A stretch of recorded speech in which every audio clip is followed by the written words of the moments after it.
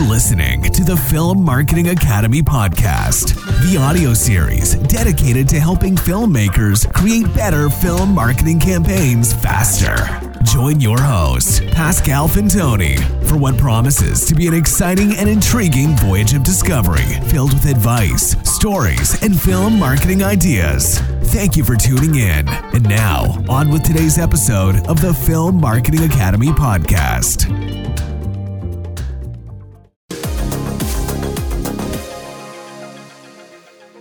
So Pascal, this week we're going to be talking about a film which is the final film in a franchise that goes back to 1978. We're going to be talking about Halloween Ends, and here is the teaser trailer.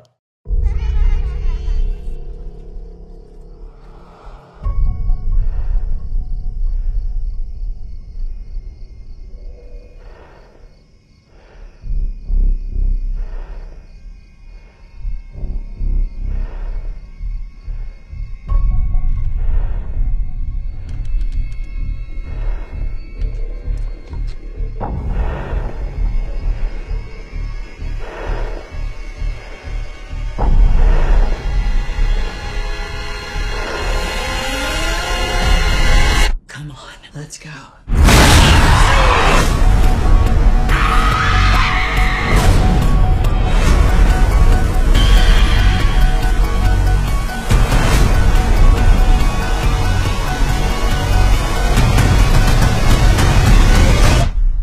Come and get me, motherfucker.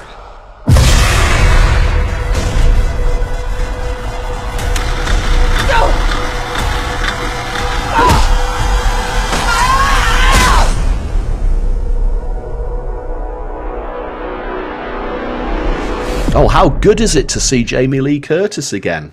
Do you know, I was thinking about people who are listening to the podcast version. That would have been quite a oral experience, that teaser trailer. Do you know, it's just incredible. I'd forgotten that the first one was 1978. In fact, I always get it wrong with The Fog, which is 1980, because actually I first saw Jamie Lee Curtis in The Fog, and I saw Halloween a lot later, maybe in the mid-80s, alongside all the other kind of 80s horror classics and slasher movie. Although I'm going as far as saying that this is not a slasher movie. I think Halloween is better than that. Yeah, I think, the original Halloween is just a classic, isn't it? It set the template for so many different films going forward, like Nightmare on Elm Street, obviously. Even the Scream movies were a takeoff, weren't they? And Scary Movie and all those slasher films that have come since. But it had a certain amount of class to it, didn't it, the original Halloween? Whether it was Donald Pleasence, who was just such a great character actor anyway, and it was genuinely scary, it was genuinely tense. Now, I have to put my hands up, Pascal, and say I haven't seen Halloween Ends yet. Have you? No, not at all. That's a pleasure of doing film marketing, but differently. We are talking a movie that was released at the time of recording 4 weeks ago. Yeah. It seems to have been the almost the way they've done things now, always mid-October, 2 weeks before Halloween. Can I just take us back very briefly to 1978 and suggest to you that John Carpenter and Deborah Hill, perhaps intuitively, were already marketing geniuses, because you had a simple title, but also piggybacking a national event that people can relate to. The poster at the time was literally the pumpkin and the knife. You also had audio branding. I mean, that theme tune from John Carpenter for Halloween, it's a signature audio branding, isn't it? Yeah, absolutely right. And it's interesting. I mean, we often say about how things change. You know, back in the late 70s when this film came out, I mean, I don't remember Halloween being a big thing in the UK at all. You know, it was never something that, my parents never took me out doing trick or treats and anything like that. But of course, today, that sort of US obsession with Halloween, I mean, let's face it, in the US, the entire country gets a makeover, doesn't it? And never before have I noticed it until this year. Now, just down the road, I always have a laugh. There's a couple down the road who always go overkill at Christmas. You know, they have great big sort of illuminations outside their houses. They have inflatable Santa Clauses and everything. And sometimes I think, oh, for goodness sake, you're really taking this too far. Well, these people this time, they had this gigantic, great big spider's web sort of coming from the roof down onto the ground, and this gigantic spider sort of halfway up it. And they had all these other cobwebs, and they had ghosts billowing in the wind and this, that, and the other, thinking, for goodness sake. And then on Halloween itself, there were absolutely armies of kids out dressed up as ghouls, as vampires, as werewolves and ghosts and whatever it might be, doing the whole trick or treat thing. So socially, Halloween now, today, is a much, much, much bigger thing in the UK than it was when the original Halloween came out. That's my take on it anyway. No, absolutely. But you know what is interesting? We should have done is dress as the Shape, as it is known, and just go and scare them away, you know? You're right. So that means that if somebody is introduced to Halloween for the first time with Halloween Ends, they have the pleasure of going back to 1978, because the thread through is, of course, the character of Laurie Strode, played by Jamie Lee Curtis. Mm-hmm. And in fact, the strapline for this movie, if you look at it, is literally, this is Laurie Strode's last stand. And they're playing on the nice phonetics of Laurie Strode and last stand. So you need then to be able to understand the journey. You need to go back to 1978 and watch all the others. Now, the Halloween franchise has had some weird twists and turns, I will confess. And personally, I've only stuck with the storyline where Jamie Lee Curtis is present. I just couldn't really manage the others.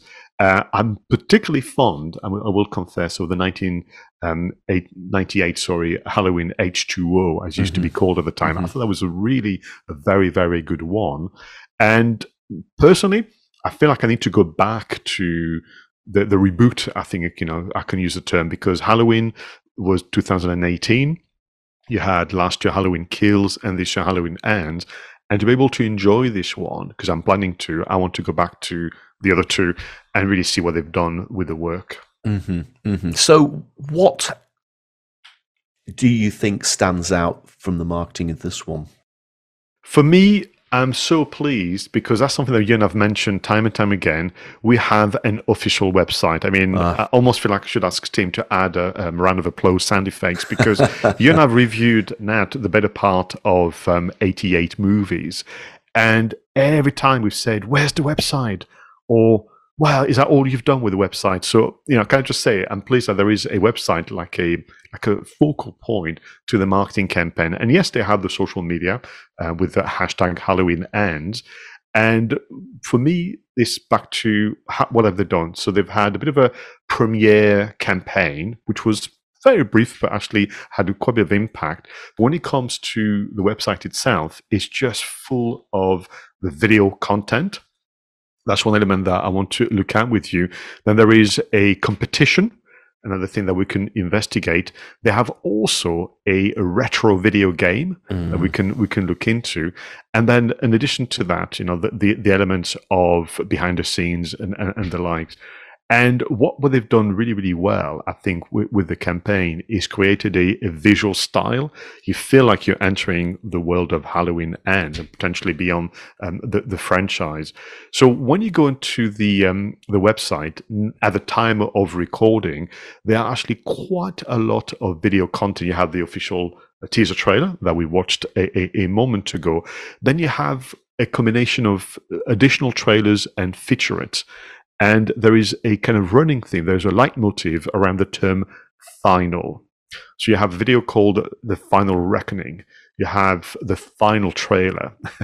You have the final battle. And actually, when you watch the kind of behind the scenes and kind of interviews, Jamie Lee Curtis is seen wearing a T-shirt with the term "The Final Girl." That's all very good, isn't it? I mean, consistency is perfect, and I guess that again there has been that consistency of the Michael Myers character, if that's the right way to call him, monster protagonist all the way through the entire franchise. But what they're saying in the strap lines to this, or at least in some of the feedback that I've got, that this isn't really about Michael Myers, is it? It is more about Laurie Strode than about the monster. When in fact, there's been some really interesting debate, because that's the power of today's kind of economy and marketing, where people can go online and express views. So when the teaser trailer came out, Roger, there was a strapline, which is animation, text animation, which was "Their saga comes to an end." So there was a plural. So people went crazy saying, well, who are we talking about? Just Laurie and Michael? Is it actually potentially the filmmakers themselves? So is this almost something a bit meta, if I may use the term, where we're talking about the end of the collaboration between John Carpenter, Jamie Lee Curtis, and all the others, the writers like Deborah Hill, and even John Carpenter's son, I think, is working on the music as well. Is it their saga is coming to an end?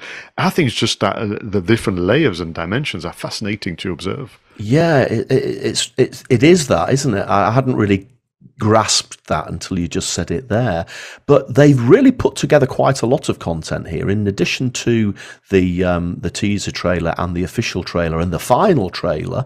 And you've also already mentioned the video game and the website, which we'll come to in a moment. But there's quite a lot of other videos being put out here as well, that they've been drip feeding out over the run up, isn't there? Like there's the on-set videos, the sort of behind the scenes sort of videos. To me, it seems like they've done more than some of the more of the other films that we've reviewed recently. There's a lot more behind the scenes stuff going on there. Is that because it is such a long-lived franchise and people are just interested in what's going on behind the scenes?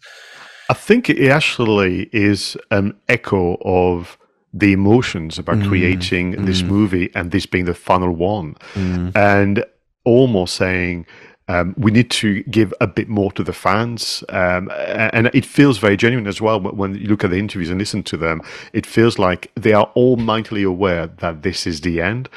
And there is one, I think, that I've seen where it's a wrap for Jamie Lee Curtis, and all the cast and crew are outside the house cheering and clapping, and there's just tears on everybody's faces, because it's just a monumental one. And to me, that's also what it feels like, the anticipation watching this film. It's a bit like when you watch the Lord of the Ring trilogy. So you've got the Fellowship first, and you've got the Two Towers, but Return of the King, it feels sad because that the story's coming to an end, and so I think that that's what happened, is that they realized, now this is an important moment in time from the cinema, from the cinema point of view, because this is it, this is the end, and we've got to capture and share as much as possible.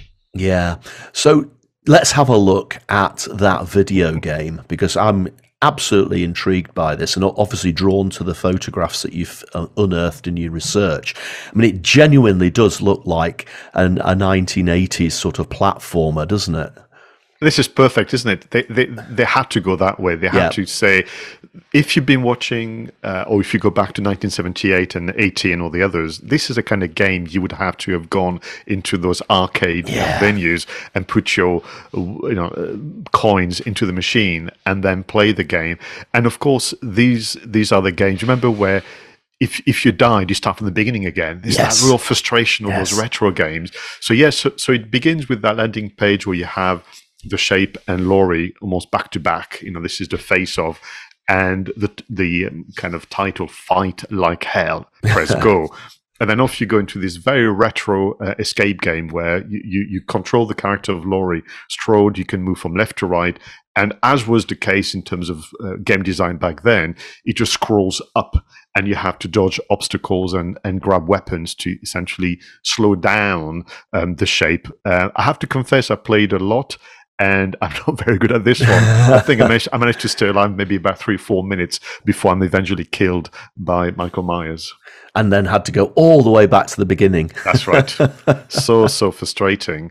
Now, the other thing that was fascinating to see on the website, which is why I'm so delighted that the website's still live, and can I just implore the filmmakers to leave it alone? Leave it alone. Keep it there. Don't take it down.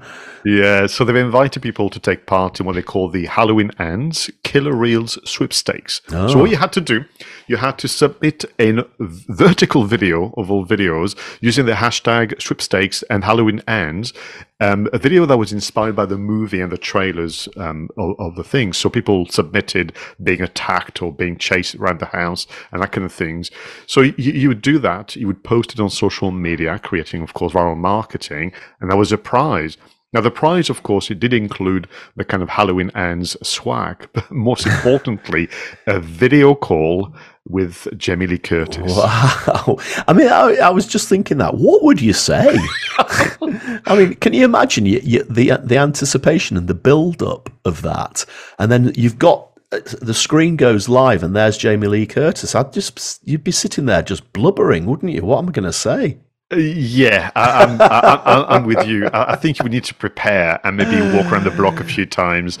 What I will say, having observed, obviously, Jamie Lee Curtis in interview mode, I think she'll do an amazing job to put you at ease. Yeah, and you would have a blast. I mean, personally, I would ask if I could record it just for posterity and just not publish it online, but just, every so often when you have friends over, because said, did you know that one day I had a video call with Jamie Lee Curtis? Nah, you did not. Well, let me show you this, That's so funny. That's so funny. So what else have we got? We've got on-screen interviews on IMDb.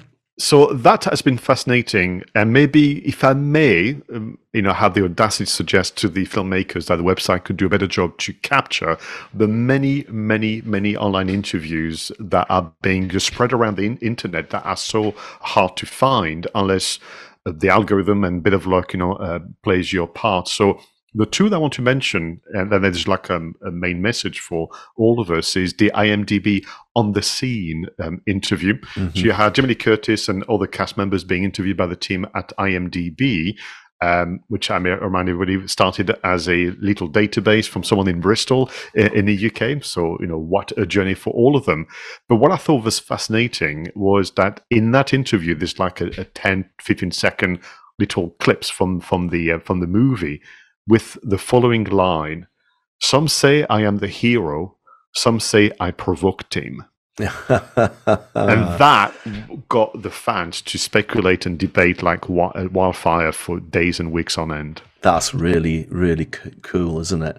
Now, one interesting thing is there was also another exclusive Jamie Lee Curtis interview on Fandango, wasn't there, where she's going through her favourite behind-the-scenes moments from the entire Halloween franchise. That teaches us a bit of a lesson that I guess film marketers need to be aware that there are all sorts of different channels out there, perhaps with slightly different audiences, different demographics, I guess, different interests. So the opportunity does exist for you to create different content for these different destinations. I think that's exactly right, Roger. It feels as though, back to everything we've discussed today, this idea of, list the platform from IMDb, to Fandango, to, all the others, and literally put a little brief against them. What are we going to do that's a bit different? And personally as well, I love the idea that they asked her to go through the entire Halloween franchise. That suggests, again, this idea of the 44-year journey and, back to this idea of, their saga comes to an end. It's all kind of interlinked. And it's a real pleasure as a fan, but also as a marketer, to discover those little moments of true marketing insight, thinking it all makes sense and all this is intentional. Yeah, and I suppose it goes back to something we said earlier in the podcast. You can't be on all social media platforms unless you've got massive resources, and most small businesses don't. So you have to choose to go where your customers are, and it's the same sort of concept here, isn't it? If you're a big, massive film production company, then maybe you have got the resources and the budget to put content out on every single platform.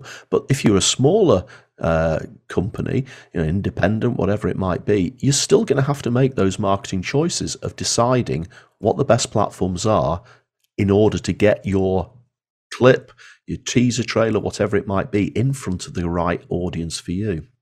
What I like about our reflection on the marketing as well, and you can, I can obviously hear and see, what has been unsaid about the marketing foresight and planning and so on. It's so reminiscent of good old-fashioned PR about choosing different print channels, choosing different TV and radio channels, but finding a way for whatever's being written down to be a little different from one magazine to the next, from newspaper to the next. And I think maybe the reminder here, the message is around this idea of, true, you could create one video or one written form of content and use it to be broadcasted across all channels as is, or you can spend just enough time to stop yourself from doing that and find, like I said, an angle or a hook, that could make it a bit different. And I don't know, it just always surprises me how much we can learn from film marketing campaigns and take it back to completely different sectors altogether. Absolutely right. Now, Pascal, there is one final piece of content. There's one final piece of content that they've put together, and we're going to use that to close the show. So normally we would wrap up by saying, go out there and make sure that your marketing's done right and all of that sort of thing. I still want to say thank you to everybody who's watched today's show and who's listened to today's show. And do please get in touch if you've got any comments, if you've got any suggestions through all the usual channels. But for now, Pascal, we're going to leave the final word from the final girl. So it's hard to put into words what your 44 years of love and support has meant to me. I was 19 years old when John Carpenter and the late, great Deborah Hill cast me in Halloween in 1978.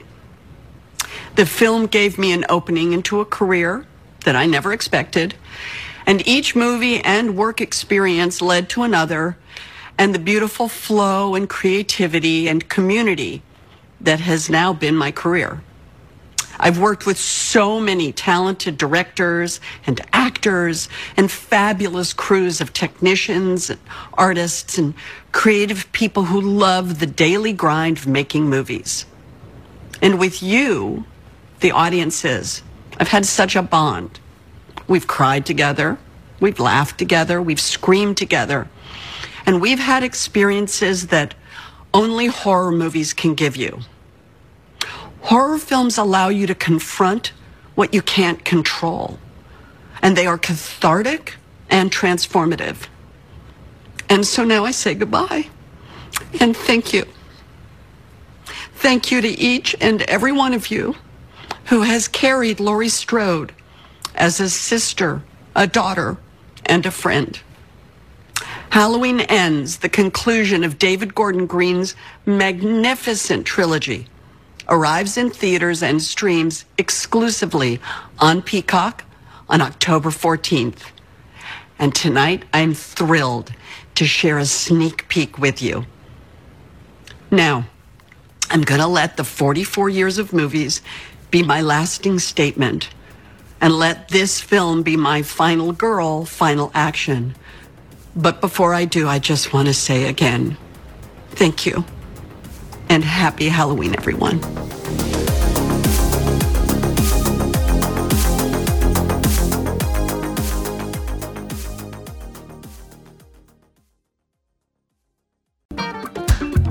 Thank you for listening to the Film Marketing Academy podcast, the audio series dedicated to helping filmmakers create better film marketing campaigns faster. For more information about our film marketing consultancy and training services, go to filmmarketingacademy.com and book your free discovery video call. And if you haven't already, don't forget to subscribe and follow your host on social media for more updates.